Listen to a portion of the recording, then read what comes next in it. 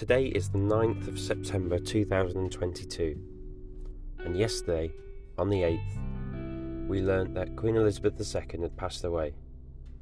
We heard the news about 6:30, and it's been a shock for everyone. We knew she was poorly from the morning. We had an announcement about her health and that her family had travelled up to Balmoral to see her.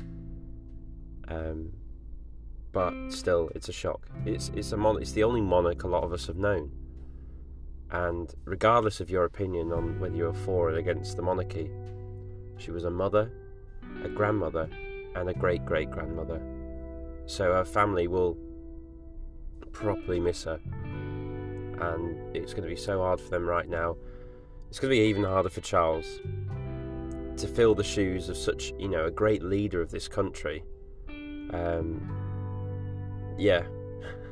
No envious task there, but all we can do now is have our own moment to think about maybe the memories where you've met the Queen, you've met the royal family. Think about how them times, have they changed you? Were you touched by a moment? It's a weird one. This generation has gone through a lot recently. We seem to get so many seismic events that we feel like we are going to be thoroughly part of a history book in the future.